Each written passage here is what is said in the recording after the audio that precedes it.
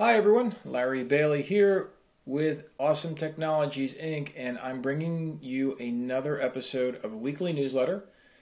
Today is January 29th, 2024. We are going to go through the week of January 22nd, 2024 in review.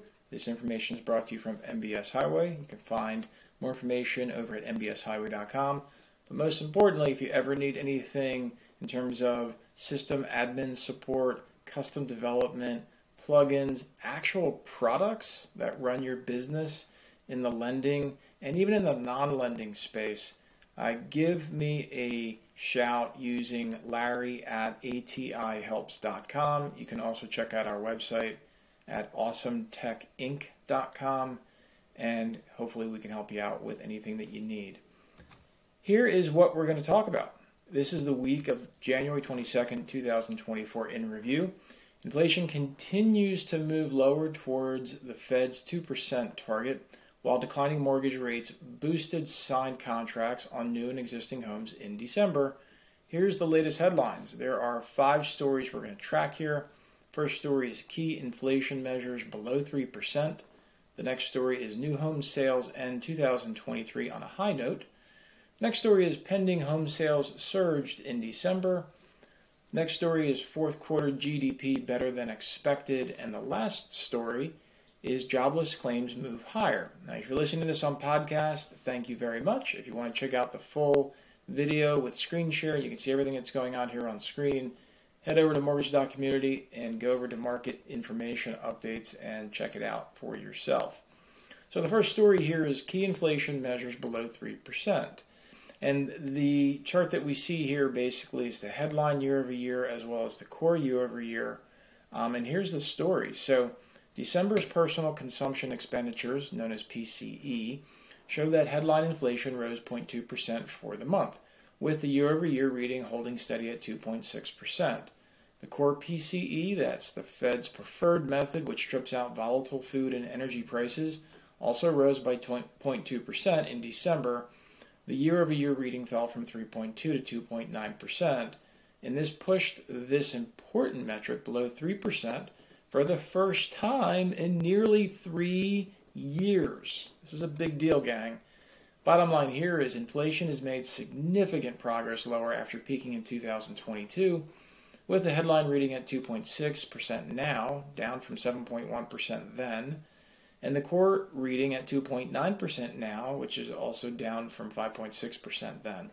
Plus, inflation is expected to decline even further this year, especially as some lagging components like falling shelter costs are better reflected in the reporting. That's to be announced. The Fed has been working hard to tame inflation, hiking its benchmark Fed funds rate, which, as a reminder, is not the overnight borrowing rate for banks. It's not mortgage rates. Just between banks. They hiked those rates 11 times between March of 22 and July of 23. They did not hike at their September, November, or December meetings, so they could continue to assess incoming inflation, labor sector, and other economic data. The Fed's next meeting begins on Tuesday with their monetary policy statement and press conference on Wednesday. This could provide crucial hints regarding what's ahead for rates this year. The next story is new home sales end in 2023 on a high note. And again, we see another great graphic here. And it compares to signed contracts, which has been like boop, boop, boop, boop, boop. And then there's a little peak. And then new home sales has been like drawing down. And then it's been drawing up a little bit. And so here's the story. The new home sales, which measures signed contracts on new homes, rebounded in December up 8% from November and beating forecasts as falling mortgage rates and the lack of existing homes for sale brought some buyers to the new construction market. Signed contracts were also 4.4% higher than they were in December of 22. Bottom line here is Alicia Huey, who's the chair of the National Association of Home Builders, also known as the NAHB, confirmed that, quote, solid new home sales rate in December was fueled by the lack of existing inventory in the resale market and declining interest rates. Close quote. She added, open quote, the rise in sales also coincides with our latest builder surveys, which shows a marked increase in future sales expectations because of falling mortgage rates, close quote. Any boost in builder confidence and construction is welcome news for inventory as more available supply is still needed to meet our buyer demand. Of the 453,000 new homes available for sale at the end of December, only 81,000 were completed. Yikes. With the rest either under construction or not even started. Yeah. Supply.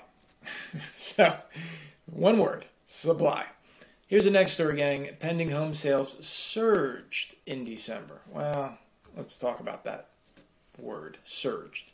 So the pending home sales climbed 8.3% from November to December per the National Association of Realtors, also known as NAR. This came in much higher than expected as the improvement in mortgage rates clearly sparked activity last month. Sales were also 1.3% higher than the level reported in December 2022. Pending home sales measures the signed contracts on existing homes, making them an important forward-looking indicator for closings as measured by existing home sales.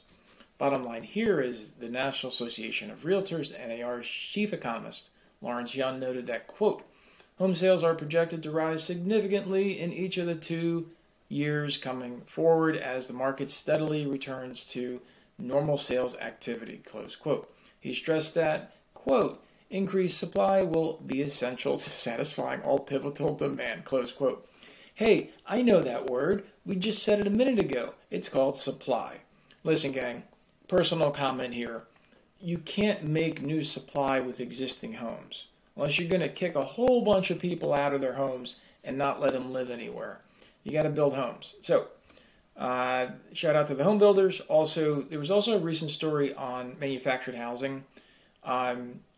If you own land, I'm telling you right now, like I own 3.5 acres here in Jersey, and don't think for a second, every year I don't think about dropping a manufactured house right over there and putting that up and creating some value for myself as a real estate owner, and then also creating another spot for somebody to live in, to rent it out. It gives them more housing, and it's a way to generate rental income for myself. So if you are thinking about doing something in real estate, stop thinking, start doing. And if you ever have any questions, reach out to your local mortgage banker or mortgage broker, whoever you have a relationship with, and get involved and get to doing something. Supply. Here's the next story. Back to the articles and the stories. Here's the next story. Fourth quarter GDP is better than expected. Well, thumbs up on that one. First reading of the fourth quarter 2023 gross domestic product, also known as GDP, showed that the U.S. economy grew by 3.3%.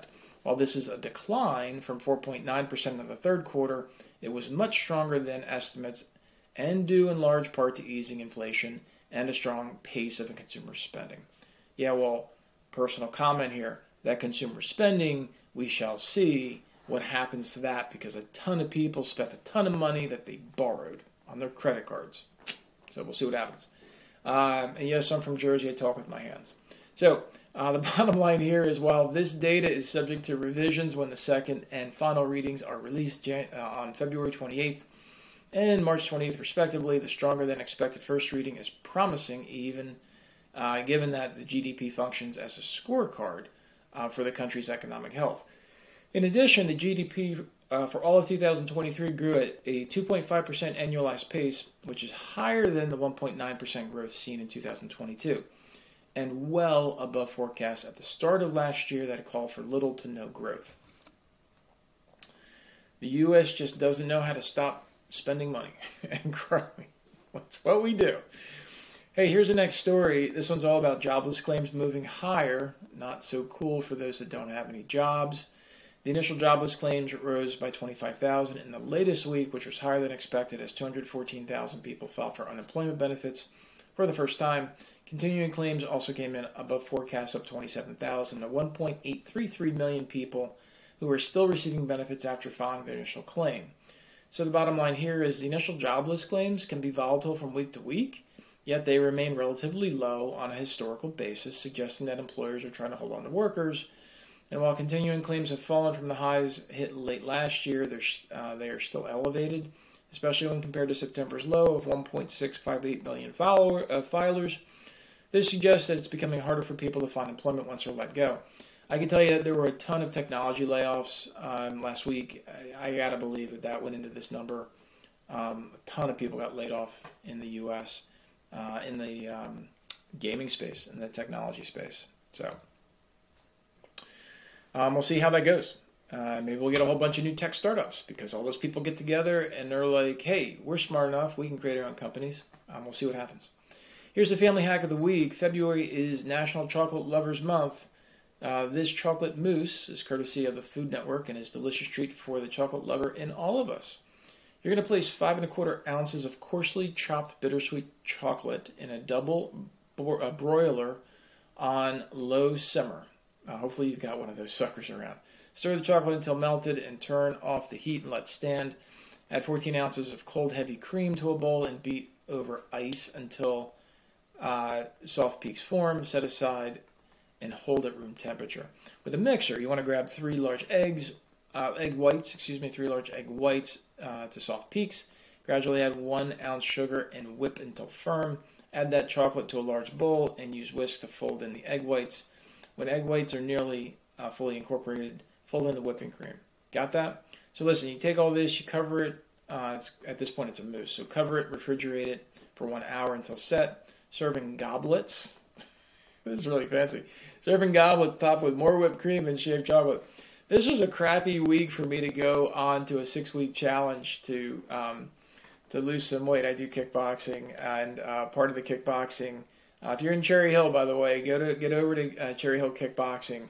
Sign up with Patrick and Heidi. I guarantee you will have a great time and get in shape. Anyway, next 6 weeks, we're not eating chocolate. So to those that are making this recipe, good luck. I'll let you know what it tastes like sometime after the middle of February. So here's what to look for this week, gang. The Fed's first meeting in 2024 begins Tuesday, that's tomorrow, with their monetary policy statement and press conference coming on Wednesday. More housing news is also on deck Tuesday with an update on home price appreciation for November via the Case Shiller and the Federal Housing Finance Agency. Labor sector data is also plentiful, starting with the JOLTS job. That's the job opening labor report, and that's coming in for December on Tuesday, and January's ADP employment report, which of course measures private payrolls. That's coming on Wednesday. Latest jobs claims will be reported on Thursday, and Friday will bring you January jobs report from the Bureau of Labor Statistics, which also include the further non-farm payrolls. Guys, there's a crap ton of data coming in this week. Keep your eyes on it. Morgan's got pricing. Again, if you've been following me for a little while here, you would have seen that at 101.6 and change. I don't know if I got better than that, but we're about a half a point worse in price than that. Good news is we picked up 10 basis points today. I'm shooting this pretty late on Monday, the 29th. And so, again, if you're thinking about real estate, if you're sitting on the edge or on the curb or whatever, get yourself in the game. Go find a piece of real estate that makes sense for you. Go get some money now, because you're always going to lose if you wait. It's extraordinarily rare in lending. I've been lending since 1993, and it always makes sense to get the money when you have the deal. If you wait for the money to get the right deal, the deal won't be there. Get the deal, get the money, make it happen. My name is Larry Bailey. You can always email me using larry@atihelps.com. Thanks for paying attention to these, and I'll catch you on the next one. See you.